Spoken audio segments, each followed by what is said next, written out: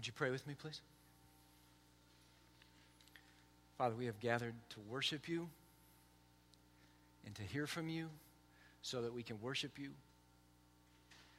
So now, God, fuel our worship by your word. May your Spirit be free to do his beautiful work in us as we are taught, as we sit under your word expectantly. God, meet us, teach us, and guide us now. Change us now, God, we pray. Amen. When I was growing up in a small town in the Midwest, there's a band of brothers of mine that all came to know Christ about the same time in high school. And we were mentored kind of remotely by a fellow whose name was Dick Belsley. Dick Belsley led to Christ, the guy who led us to Christ. And Dick was a full-time Christian worker with an organization called Campus Crusade for Christ. He was stationed in Hawaii where they shared the gospel with lots of people. And Dick sometimes would come back to our little hometown in the middle of nowhere, and it was a big deal for us. He was kind of a guru to us, and he would mentor us and teach us and encourage us and try to teach us how to share Christ with people. So I remember going out and picking up hitchhikers with Dick and trying to talk with them about Christ and going to bowling alleys and trying to talk with people about Jesus. And it was always a train wreck, but we loved him for it and we respected him for it. And eventually Dick moved back to our little hometown and started a ministry to a local college there called Bradley University. And Dick would go over there and disciple and share Christ with students, and was also able to spend a lot more time with us. And as I watched Dick's life, I realized he was an earnest man, hard after God, and he was a healthy guy. He ran. He took good care of himself. He ate stuff that was good for you and tasted bad. He was really a healthy guy in every way, spiritually, physically, all around. And that's why I think for me it was such a shock when, 5 or so years ago, I sat by Dick's couch as he laid on the couch, his face half eaten away by the cancer that was just about to take his life. And you just wonder, why Dick? Why a man who devoted his life to God, who ate right and took care of himself? Why would he be the one laying there suffering? Why would he die of cancer? You know, that's a common thing throughout history. It's happened. You've got stories. You know people. And oftentimes God's people have turned to the book of Job, seeking an answer to the why of undeserved suffering. And as they've looked there in the book of Job for that specific answer to that specific question, why, they've often been disappointed. I ran across in my preparation for this message a recent book title. It's called Deconstructing Theodicy, but the interesting part is the subtitle, Why Job Has Nothing to Say to the Puzzle of Suffering. And while I suppose that title is fitting in a sense, because if you come to the book of Job looking for a succinct, clear answer to why it is that the innocent suffer, you'll probably be disappointed. But in another sense, that title completely misses the answer that Job does make to the puzzle of suffering. I think it doesn't speak to why, but it does speak to how, and it most definitely speaks to who. When you hear that first chapter of the book of Job read to you, as you did just a few moments ago, you are confronted with the inescapable reality that suffering comes to all of us, even the best of us, even when we're at the top of our game.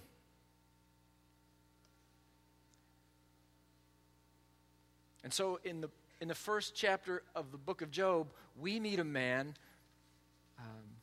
at the top of his game. Blameless and upright, Job is, a man who fears God and shuns evil, 3 daughters, 7 sons, and enormously wealthy. Back in the day, They kept score with cattle and livestock and camels and such. And Job was the greatest man amongst all the people of the East, it says. Unquestionably godly. He would offer, seemingly almost on a daily basis, sacrifices for his children. Perhaps they have sinned and cursed God in their heart. And this was his custom, we're told. Well, unbeknownst to Job, righteous Job, in the heavenly courtroom, there's a wager going on between Satan, the accuser, and God. God says, look at Job. He's faithful. He's a faithful worshiper. And Satan says, yeah, but he only worships you because of what he gets out of it. Take it away, and he'll curse you to your face. And so on that fateful day, not one, not two, not three, but 4 messengers come back to back to back, telling Job, you've lost everything. Camels, oxen, servants, children, all of them. And so, how does righteous Job respond? Verse 20, at this Job got up, and he tore his robe, and he shaved his head, and he fell to the ground in worship, and he said this, naked I came from my mother's womb, and naked I will depart. The Lord gave, and the Lord has taken away. May the name of the Lord be praised. And on the heels of losing everything, all 10 of his children, in one day, Job did not sin by charging God with wrongdoing. And Satan was proved wrong.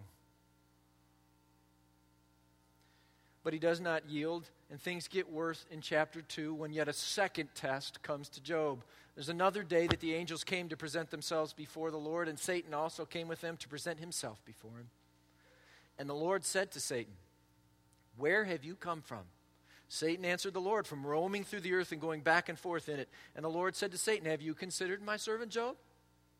There's no one on earth like him. He's blameless and upright, a man who fears God and shuns evil, and he still maintains his integrity, though you incited me against him to ruin without any reason. Skin for skin, Satan replied. A man will give all he has for his own life, but stretch out your hand and strike his flesh and bones, and he will surely curse you to your face. The Lord said to Satan, very well then, he is in your hands, but you must spare his life. So Satan went out from the presence of the Lord and afflicted Job with painful sores from the sole of his feet to the top of his head. And Job took a piece of pottery and scraped himself with it as he sat among the ashes. His wife said to him, are you still holding on to your integrity? Curse God and die. And he replied, you are talking like a foolish woman. Shall we accept good from God and not trouble? In all of this, Job did not sin in what he said. Now, what is going on here? Is Job just some kind of little pawn in some friendly wager between God and Satan? Is he being abused just so God can have a little fun with him? I think it's much more than that. I think it is the proving of Job's faith as being rooted in love for the giver and not merely the gift. It is the proving of that faith in such a way that God is exalted over Satan in Job's life. And that is the thing that you and me, that we were made for. That is the thing that we were bought for. And that is the thing on our best days that we live for the exaltation of God over evil. That he alone would get the glory from our life.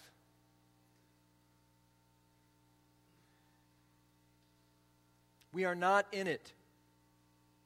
We are not in this faith of ours just for the stuff. We are in it for God Himself.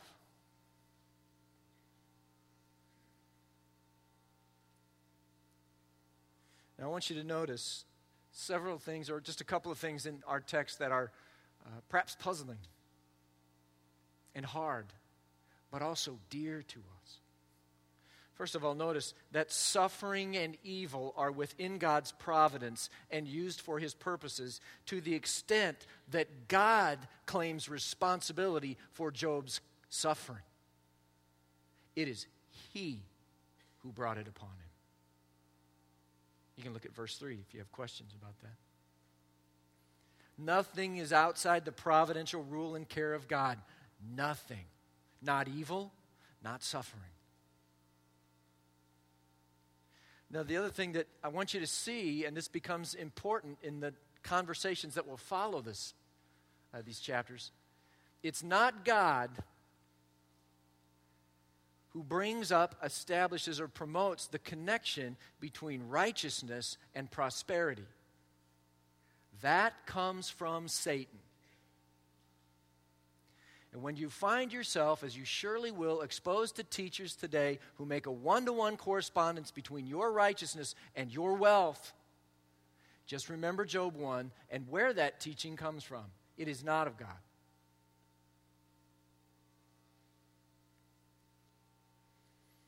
Now, at the end of our chapter, we meet Job's three friends, Eliphaz the Temanite, Bildad the Shuhite, and Zophar the Naamathite.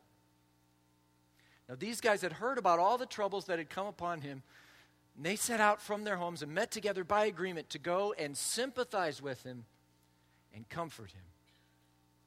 When they saw him from a distance, they could hardly recognize him. They began to weep aloud, and they tore their robes and sprinkled dust on their heads. Then they sat on the ground with him for 7 days and 7 nights, and no one said a word to him because they saw how great his suffering was. This week I was out in the front yard, and I found some poison ivy. I have a son who's fairly susceptible to that, so I tackled it, cut it off, and I got some. My forearm full of blisters as a result of it. Nasty, oozing blisters. So was Job. Top of his head to the bottom of his feet, such that his friends scarcely recognized him. Now, as our story unfolds, Job's friends are going to take a bit of a beating, as they should. But I want you to know, these are friends. These are true friends. And they sit with Job and comfort him and sympathize with him in silence for 7 days and 7 nights. They are his friends at the start, and they will be his friends at the end. In spite of all their ill-informed counsel, they are the kind of friends that we all wish we had, at least in this chapter. Well, in chapter 3, after this, Job opened his mouth and he cursed the day of his birth. May the day of my birth perish. And the night it was says, a boy is born. That day may it turn to darkness. May God above not care about it. May no light shine upon it. May darkness and deep shadow claim it. Once more, may a cloud settle over it. May blackness overwhelm its light. That night may thick darkness seize it. May it not be included among the days of the year, nor entered in any of the months. May that night be barren. May no shout of joy be heard in it. May those who curse days curse that day. And he's just getting started. Job is saying, I wish I'd never been born. Some of you know what that feels like.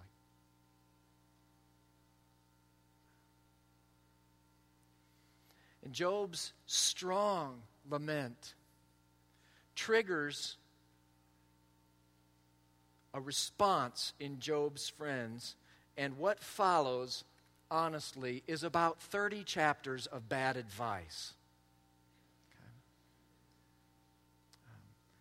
And they come from 3 guys who have been described in this fashion. The first is a fellow named Eliphaz. Eliphaz is essentially a philosopher whose characteristic mode of discourse is, as I have observed. He says, as I have observed, those who plow evil and those who sow trouble reap it. He's the philosopher amongst them. The second guy is Bildad, and Bildad is more of the traditionalist.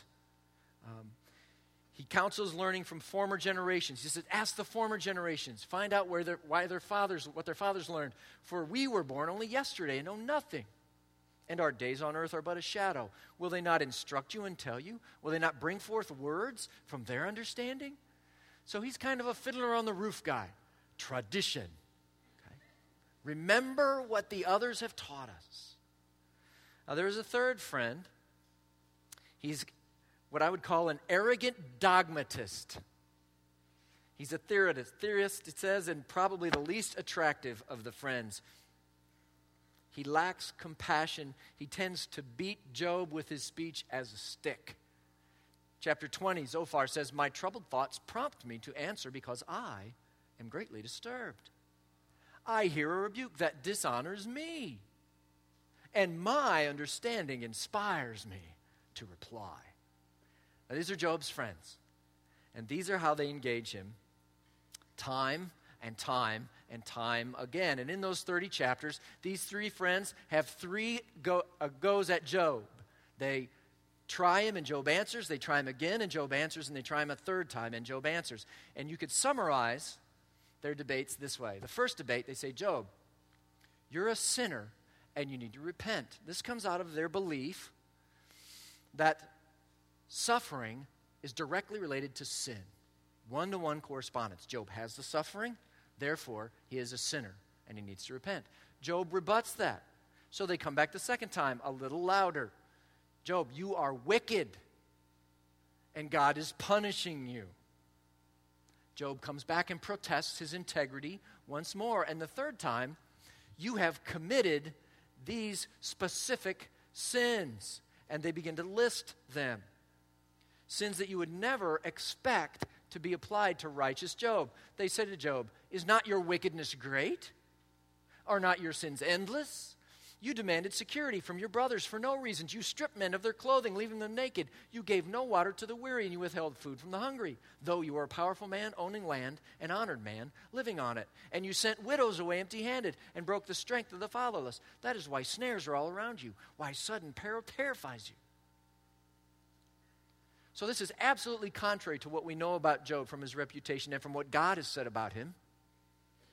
They're just so caught up in the debate, it has escalated to a point where now they're making false accusations against him.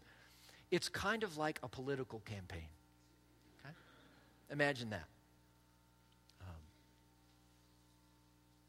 But the biggest problems his friends have are really twofold. One is that way of thinking, that theology, that there's a one-to-one correspondence in this day between sin and suffering and righteousness and prosperity. Now, you sin, you will suffer now. You do well, honor God, and you will become prosperous now.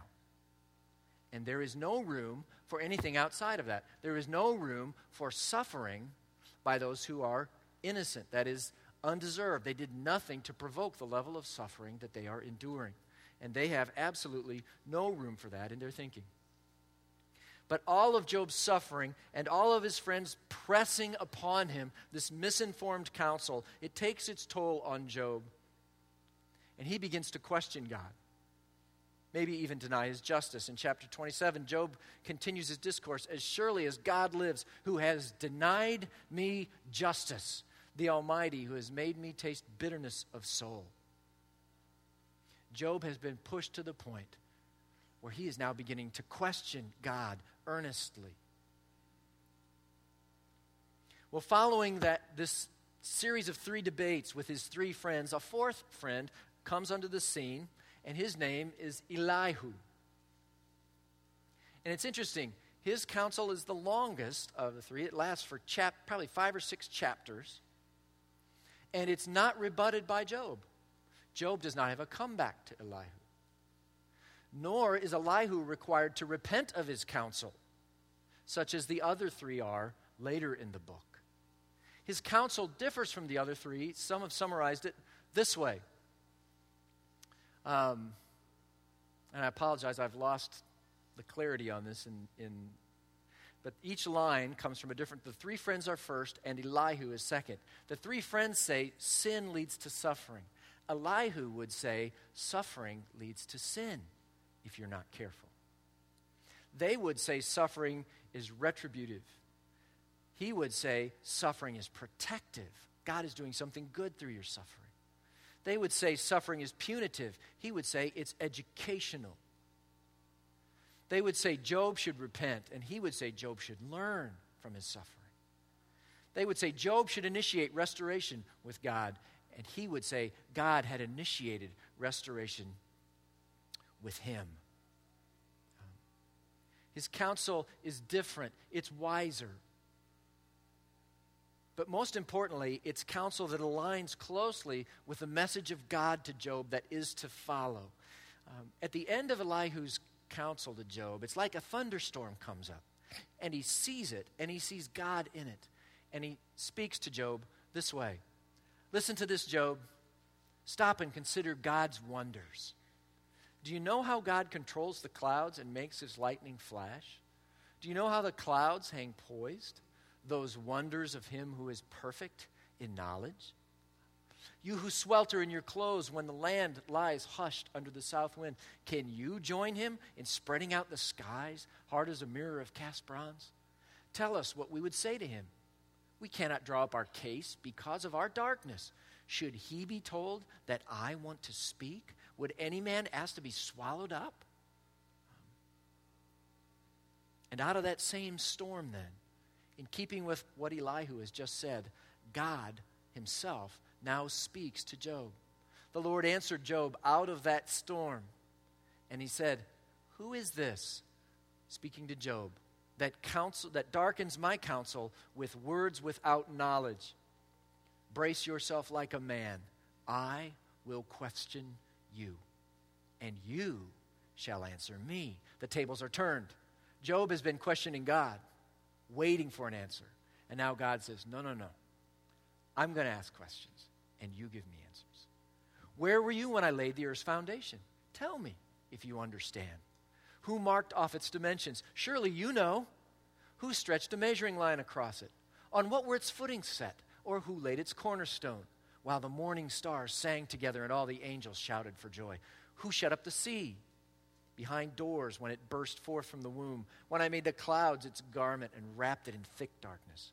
When I fixed limits for it and set its doors and bars in place? When I said, this far you may come and no farther. Here is where your proud waves stop. See, Job had so wanted to have an interview with the Almighty.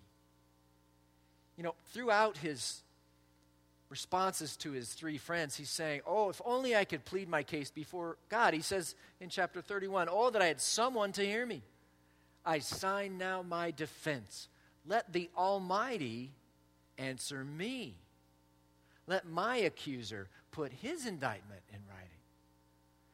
Job had so wanted to plead his case before God, but it's not turning out the way he'd expected. Essentially, Job is getting an oral exam by God in cosmology, oceanography, meteorology, astronomy, and zoology. You ever had an oral exam? I had a professor in college that gave oral exams. He was one of my engineering professors, and he was a believer in Christ, and when I went in to sit down with him to do my interview, he knew in that oral exam, 5 minutes into the exam, he knew A, B, C, or worse. Okay? It did not take him long to sort out where you were. But at that time, I was preparing for what I thought was going to be a trip to the mission field. And so he knew that, and he sat down with me, and he said, Larry, we'd been designing water treatment system. He says, okay, you're in Africa, in a village, no power, and no running water source. I want you to design a water treatment system for the water supply that they do have. We never talked about that in class. Are you kidding me?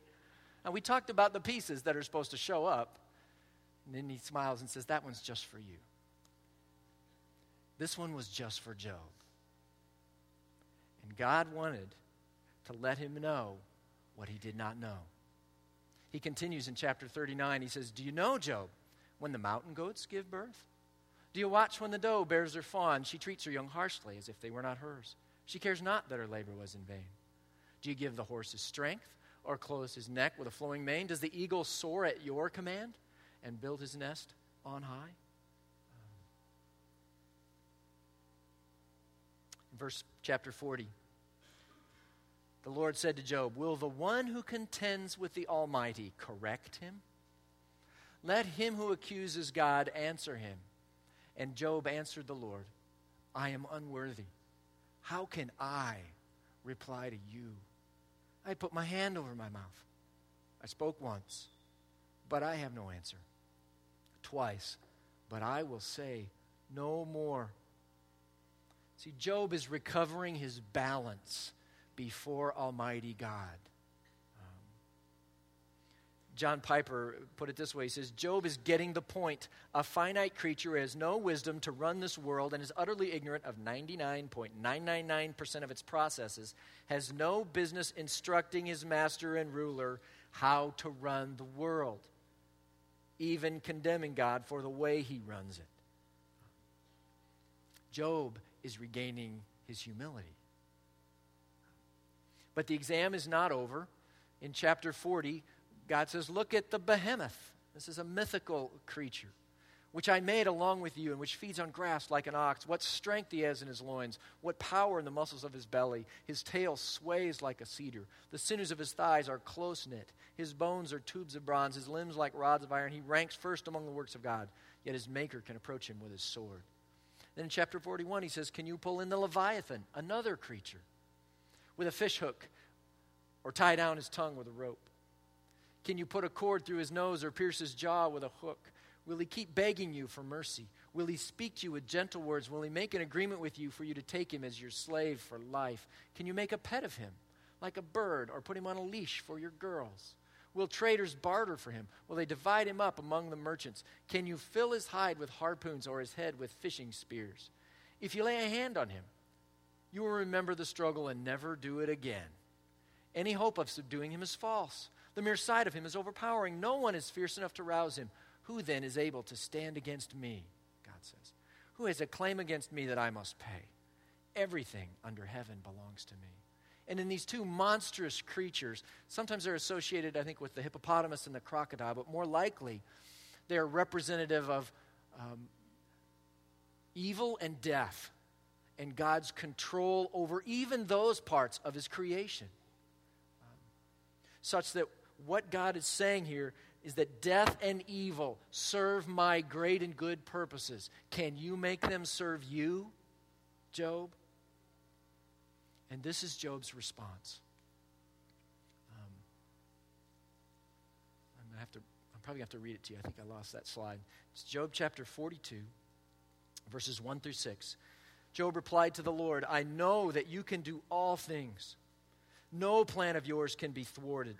You asked, who is this that obscures my counsel without knowledge? Surely I spoke of things I did not understand, things too wonderful for me to know. You said, God, listen now and I will speak. I will question you and you shall answer me. My ears, Job says, had heard of you, but now my eyes have seen you. Therefore I despise myself and repent in dust and ashes. So Job is humbled and brought to repentance after this encounter with God. But what is Job repenting of? He's not repenting of sins that brought the suffering upon him. It's more in keeping with what we see here, that he's repenting of his pride before God. See, Job used to say, God, why is it that I am suffering so? I have been righteous. But subtly it begins to change and begins to say, God, why is it that I am suffering so? Me, Job, the righteous one. You have it wrong, God. Let me plead my case before you. You know, when I grew up, I had an older brother who was really good at doing things with his hands. He was good with cars. He was good at shop. You know, you can tell the difference in us by the things that remain from our childhood creations. My brother in shop class in high school made a desk. It lived in our home until my parents sold our home years and years later. He made a desk, and that survived his high school career. What survived for me was a Pinewood Derby race car from Cub Scouts. Little block of wood, roughly sanded, painted, got red paint on the wheel. And yes, my dad had to help me. Okay. So when you compare my little Pinewood Derby race car with my brother's desk, it becomes evident which one of us had the goods in that particular area. Now imagine that I take my little Pinewood Derby car and I hold it up and I say, "Hey, God, you know who you're messing with? I'm the guy who made this little Pinewood Derby car here. Okay? Me. Yes, Dad helped, but I made the car and got the paint on the wheel." See, you guys are a lot better at this stuff than me. Some of you make furniture like my brother. Some of you make houses. Some of you make corporations, computer programs. But when you stand before God and you hold up what you've made, it's just like a little 7-year-old Cub Scout with his Pinewood Derby car. And God ascends back to his throne when we see him for who he is. Job's focus changed because he saw God, and he bows low in humble submission. You know, it's interesting. You read this story. Job never learns. He never learns why he suffered. He doesn't know about this cosmic battle between God and Satan. He doesn't know about that wager. He doesn't know. He never knows. He doesn't need to know, because the answer to the problem of suffering is not why, it's who. And now Job knows who holds his suffering in his hands. And that's enough for Job. See, Job's suffering is in the hands of the one who's responsible for the creating and sustaining of everything wonderful and wondrous in Job's world. From constellations in the night sky to the flight of an eagle, from the ocean's boundaries to the ways of the ostrich, the one whom even death and evil must submit to. It is that one whom Job repents before. And it is that one to whom Job is at last able to entrust all of his inexplicable suffering, and it's enough. It's enough for Job. Now, in Job's life, we have a case study in how to suffer well. With integrity and faith intact, Job never denies God, never once seeks to deny his faith. Faith intact, trusting, even worshiping God through it all, Job never denies his God. Because in the end, he sees God. This morning, I know that many of you here are suffering. For some of you, it's just nagging daily annoyances. I have a friend. He opens his car door with a rope. Every day. Opens it with a rope. Stupid car, opens the door. Every day with a rope. It's nagging. Every day. You have things like that in your life. They drive you crazy. But some of you are here and your suffering is more Job-like. You've had a great loss. You've lost a child. Or you're wrestling with a terminal illness.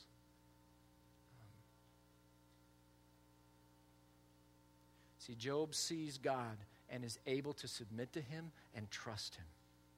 Even amidst horrific, undeserved suffering. Where can we get a glimpse of God like that? Do we have to go out and hang out in thunderstorms? Hoping for a glimpse? You know, it's interesting in this whole thing. Job says, I heard of you, but now I've seen you. But God didn't appear to Job. He spoke to him. He revealed himself through his words to Job. And what Job saw in the portrait painted by those words was what was enough for him. Could it be that should we look in this book, the self-revelation of God's words to us, that in this self-portrait, this revelation from God, we'll find a God so great that we can trust him with suffering that we don't understand? I think that's what Job is telling us.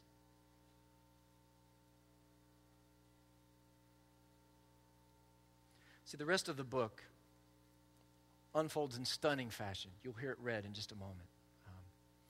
In chapter 42, verse 7 and 8, the Lord said these things to Job, and he said to Eliphaz the Temanite, one of Job's 3 friends, I'm angry with you and your 2 friends, because you have not spoken of me what's right, as my servant Job has. So now take 7 bulls and 7 rams and go to my servant Job and sacrifice a burnt offering for yourselves. And my servant Job will pray for you, the self-righteous ones. And I will accept his prayer and not deal with you according to your folly. You have not spoken of me what's right, as my servant Job has. What's the big difference between what they said and what Job said? There's a lot of similarity, honestly, as you read through it. Job is much more on track, for sure. But I think the big difference may not be all their debates, but what Job has just said in chapter 42, where he says to God, I know that you can do all things. No plan of yours can be thwarted. My ears had heard of you, but now my eyes have seen you.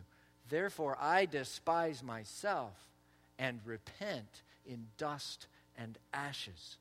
I think what Job spoke rightly of God was exalting him and humbling himself before him. Something we never see Job's friends do until they bring these sacrifices at the end. And as you hear read in just a moment, grace again comes to Job in stunning fashion. God restores his life unbelievably. But you know what? Before that ever happened, it was enough for Job that he saw God and knew who he was, even before his suffering was relieved. Do you know God like that? Is your vision of God so overwhelming as to cause you to bow low before him? Unanswered questions intact, and trust him with the total loss of whatever matters to you. The death of a child. Physical suffering seemingly beyond your ability to bear. See, we have the advantage. We look back on Job through the cross and the resurrection, the great demonstration of God's goodness that now stands up against this great portrait of God's sovereignty in the book of Job. It seems to me that the great lesson of the book of Job is simply this: there is a God, and you are not him. And he is worthy of your trust. He is worthy of your worship, even in the midst of inexplicable suffering.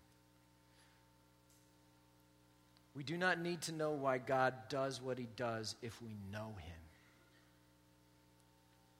Job is a book that deals with persevering faith and enduring worship. This morning, with whatever suffering a sovereign God has permitted in your world, would you bow with me and worship him as this closing piece of Job is read to us? Let's bow together.